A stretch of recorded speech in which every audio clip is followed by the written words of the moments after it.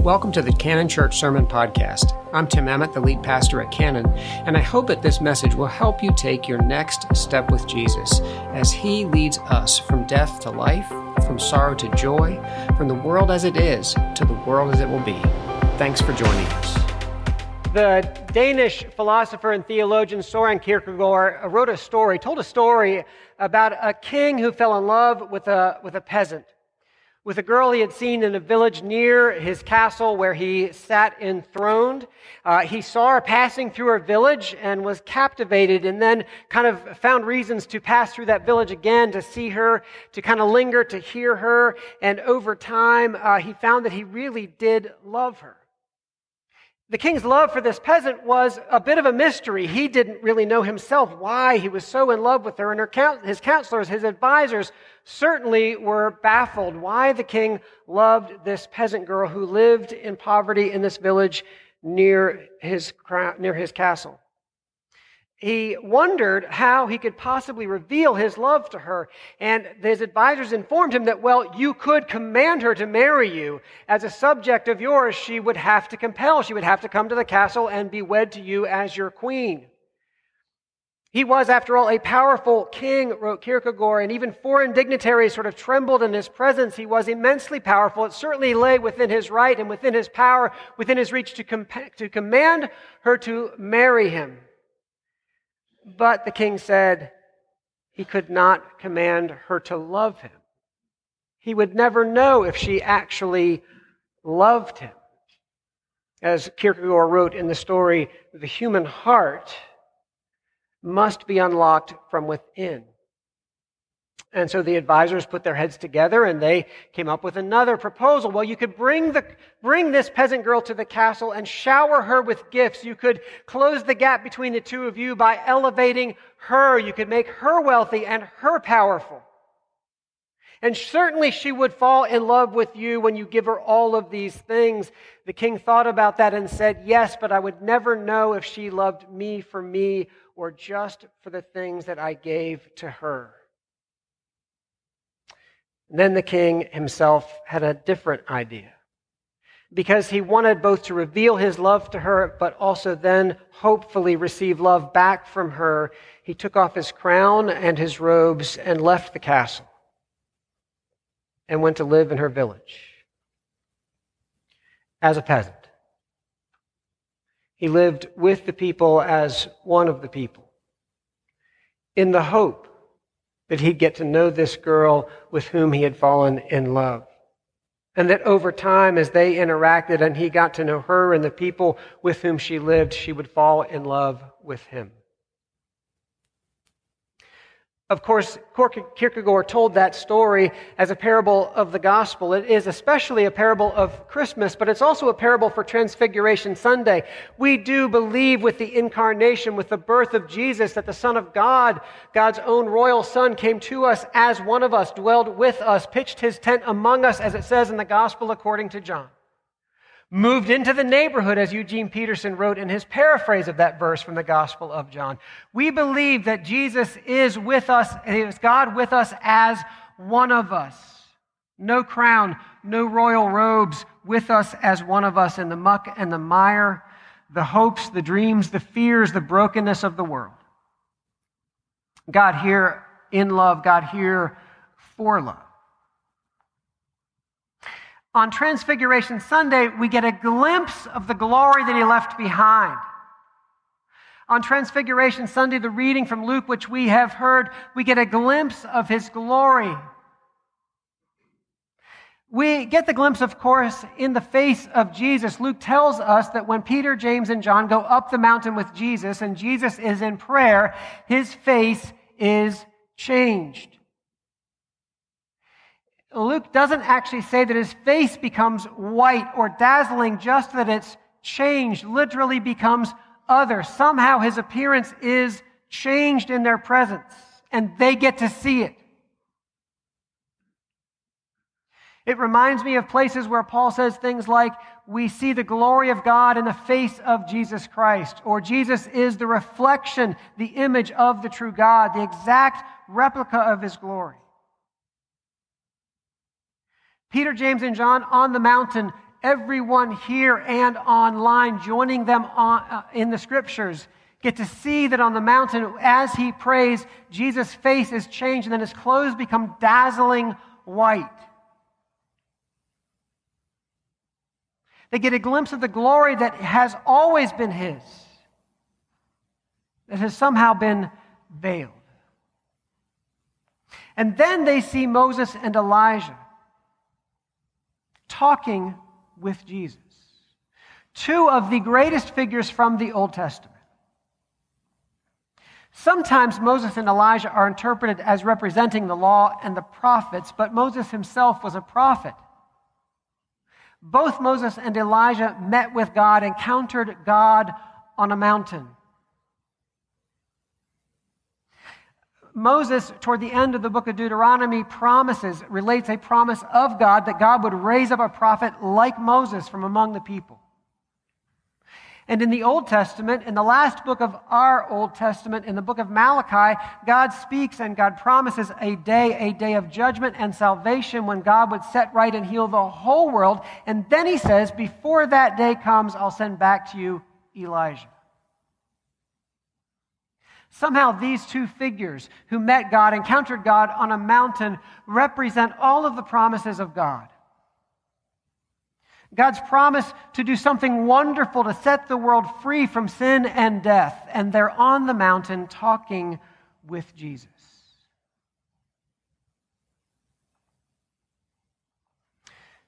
Simon, Peter, James, and John are thunderstruck, overwhelmed. And of course, Peter makes the suggestion that he make 3 tabernacles, 3 tents, one for Jesus, one for Moses, one for Elijah. And when he makes that suggestion, a cloud envelops them, a cloud which represents the presence of God. And then the voice is heard, as I related to the children, "This is my son, my chosen one. Listen to him." Listen to him. Why doesn't the voice say, "Get a look at him"? Why doesn't the voice say, "Behold him"? Why doesn't the voice say, "Look at him"? It's startling to realize just the way the story is told, just the way it is framed, not only in Luke, but also Matthew and Mark, that the point of the story is the voice. The whole point of this story, which is all about seeing Jesus, is ultimately instead about hearing Jesus. Why doesn't the voice say, "Get a hold of my son"? I mean, we're invited to see him with Peter, James, and John. We see him at least somewhat in this passage, and yet the passage itself puts the emphasis on hearing. "This is my son, my chosen one. Listen to him."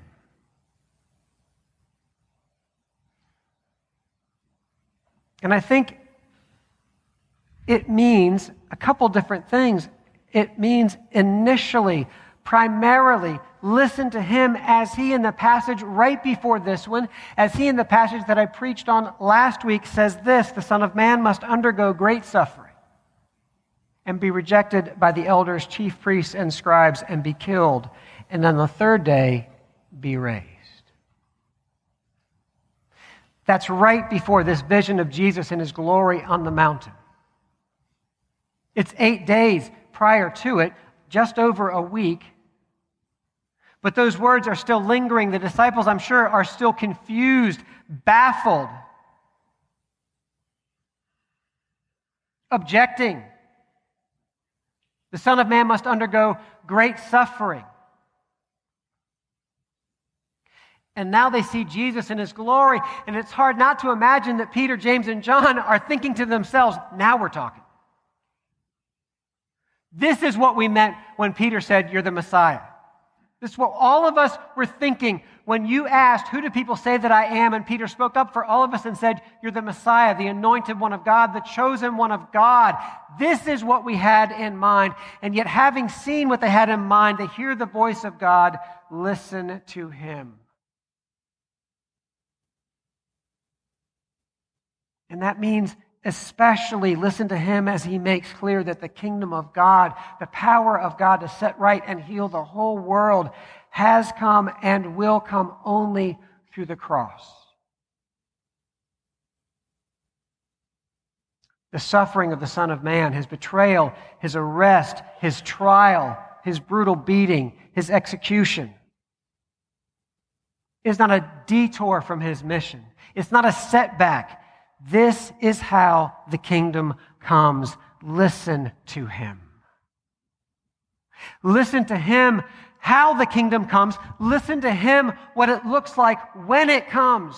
If we listen to Jesus, if we really pay attention to what he says about the kingdom he brings, we have to admit the kingdom of God is a really weird place. Up is down. Front is back. The weak are strong. The poor are blessed. The great are humbled, and the humble are great. The first are last, and the last are first. Children are welcome and called great. Sins are forgiven. The dead raised. And vengeance is never the rule of the day.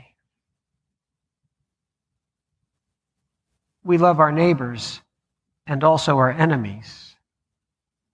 And when we are struck, we turn the other cheek. The kingdom which Jesus brings through the cross is a very strange place. It's unlike the world as it is. Dramatically at odds with the world as it is. And if we listen to Jesus as he teaches the kingdom, if we watch Jesus as he lives the kingdom, we really have to conclude that either Jesus is just stark raving mad, or he really is the Son of God, the chosen one of God, whose cross is his glory. I mean, that's the real shock at the heart of this passage. It's not that his face was changed and his clothes glowed. It's that all of this ultimately is just leading to the cross. The kingdom revealed on the mountain comes to us through the cross and the empty tomb.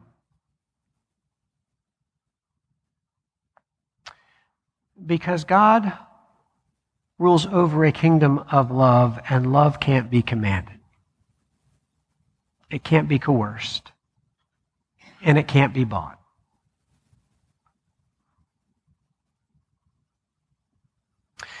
"1,500 years ago, the Emperor of Rome built a tomb for his beloved sister. It's a small building designed in the shape of a cross with a vaulted ceiling covered with mosaics of swirling stars and an indigo sky. The focal point of the mosaic ceiling is a depiction of Jesus, the Good Shepherd, surrounded by sheep in an emerald paradise. This mausoleum, known today as the Galla Placidia, still stands in Ravenna, Italy. It's been called the earliest and best preserved of all mosaic monuments, and critics have described it as artistically perfect. But visitors who come to the Galla Placidia may be disappointed when they finally enter into this mausoleum. It is rather small and there's not very much light. After all, it's not a church or a chapel, it's a mausoleum. There are just a few windows high up in the domed ceiling.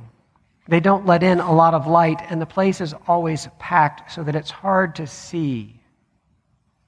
But if you linger, every once in a while, one of the visitors will notice a small metal box in the back of the mausoleum.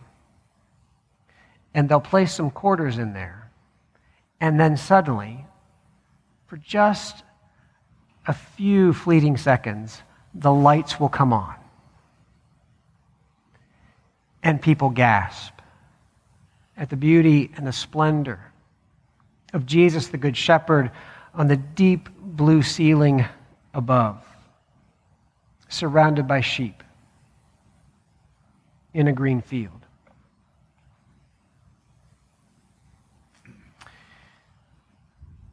How do we turn on the lights to get a glimpse of Jesus? Jesus, the Good Shepherd who laid down his life for the sheep. Jesus, the Good Shepherd who came that we may have life and have it abundantly. Jesus, the Good Shepherd who leads us to green pastures and still waters, who restores, who refreshes our soul, our life. Jesus, who leads us on right paths. Jesus, who sets a table for us in the wilderness. Jesus, who leads us through every dark valley. Jesus, who pursues us with his goodness and his love. Jesus, who welcomes us to spend every day, dwell together with him in the temple of God, in the presence of God.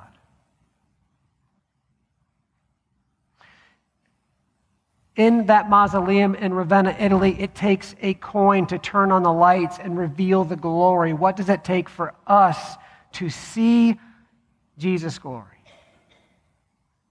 To get a glimpse of his glory. It's striking to me that this passage begins and ends with two practices utterly ordinary and within everyone's reach. What is Jesus doing when his face is changed? He's praying. And what are the disciples called to do? What are we called to do? Listen to him. Scripture and prayer. Two disciplines that lie at the heart of the Lenten journey we will soon begin. Scripture and prayer are not duties we check off, although in this Lent we'll kind of do some checking. They are means of grace. They are ways for us to be with Jesus, dwell with Jesus. And from time to time, by his grace, he'll turn on the lights and we'll get a glimpse of something wonderful. We'll see his glory, which is his love. Not his power, though he has that. Not his wealth, though he's rich. It's his love that is his glory. The cross is his glory. And as we listen to him, he leads us down from the mountains into the valleys of the world to walk with us from and through the world as it is toward the world as it will be, a kingdom of love. The invitation this morning, the invitation in the weeks ahead is for us to bow with Jesus, be in prayer with Jesus, and to listen to Jesus.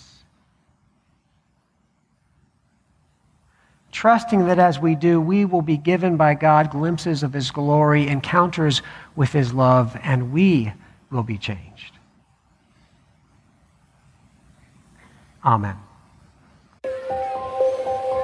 Thanks again for joining us. We hope that this message will help you have a great week by helping you walk in faith, hope, and love.